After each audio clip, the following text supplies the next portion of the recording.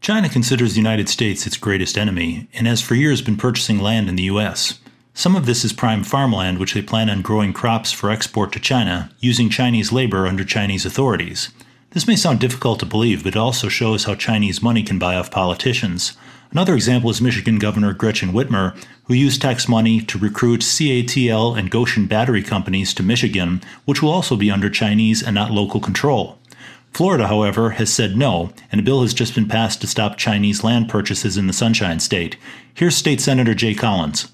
And this is groundbreaking legislation. Senate Bill 264 just passed, 38-0 in the Senate. We're going to be waiting for it to move to the House and then off to the desk of America's governor. This bill is very straightforward. It does a few things. It focuses on critical infrastructure, making sure that countries of concern can't purchase land around those critical pieces of infrastructure. Think airports, spaceports, seaports, gas, power, those critical nodes of infrastructure. It also makes sure that the CCP and the PRC can't buy real property here in the free state of Florida.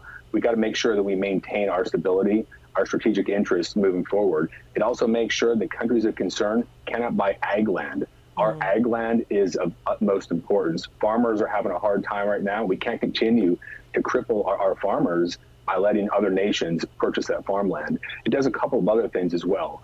It makes sure that data being housed outside of our country is only maintained in Canada, the U.S., and our territories for those relevant, sensitive records. And then lastly, I just want to say it's an absolute privilege after 23 years as a Green Beret serving our country to be able to shore up our national defense by making sure that Florida remains free and we protect our critical infrastructure in this great state. While bought and paid for, Beijing Biden allows spy balloons to make figure-8 patterns over U.S. military installations, we also see Chinese efforts to purchase land around airports, seaports, spaceports, gas, power, and of course military bases. None of this is by chance. It's all part of a plan to undermine the United States of America. But the question was then asked if Senator Collins expects more states to follow Florida's lead. Yeah, I think you're spot on there.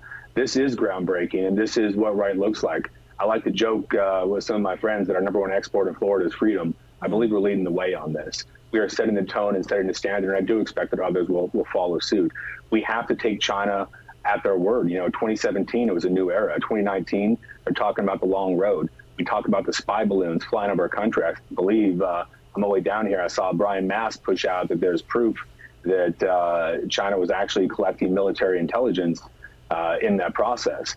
They're telling us what they're doing. They're telegraphing their thought process. We have to shore up our security. We have to protect our citizens here in the state of Florida and across this great country. This is a start, but we cannot afford to hesitate. Knowing that there are people like Governor Whitmer and former Idaho Republican Governor Butch Otter who will agree to allow China to purchase land near important United States assets.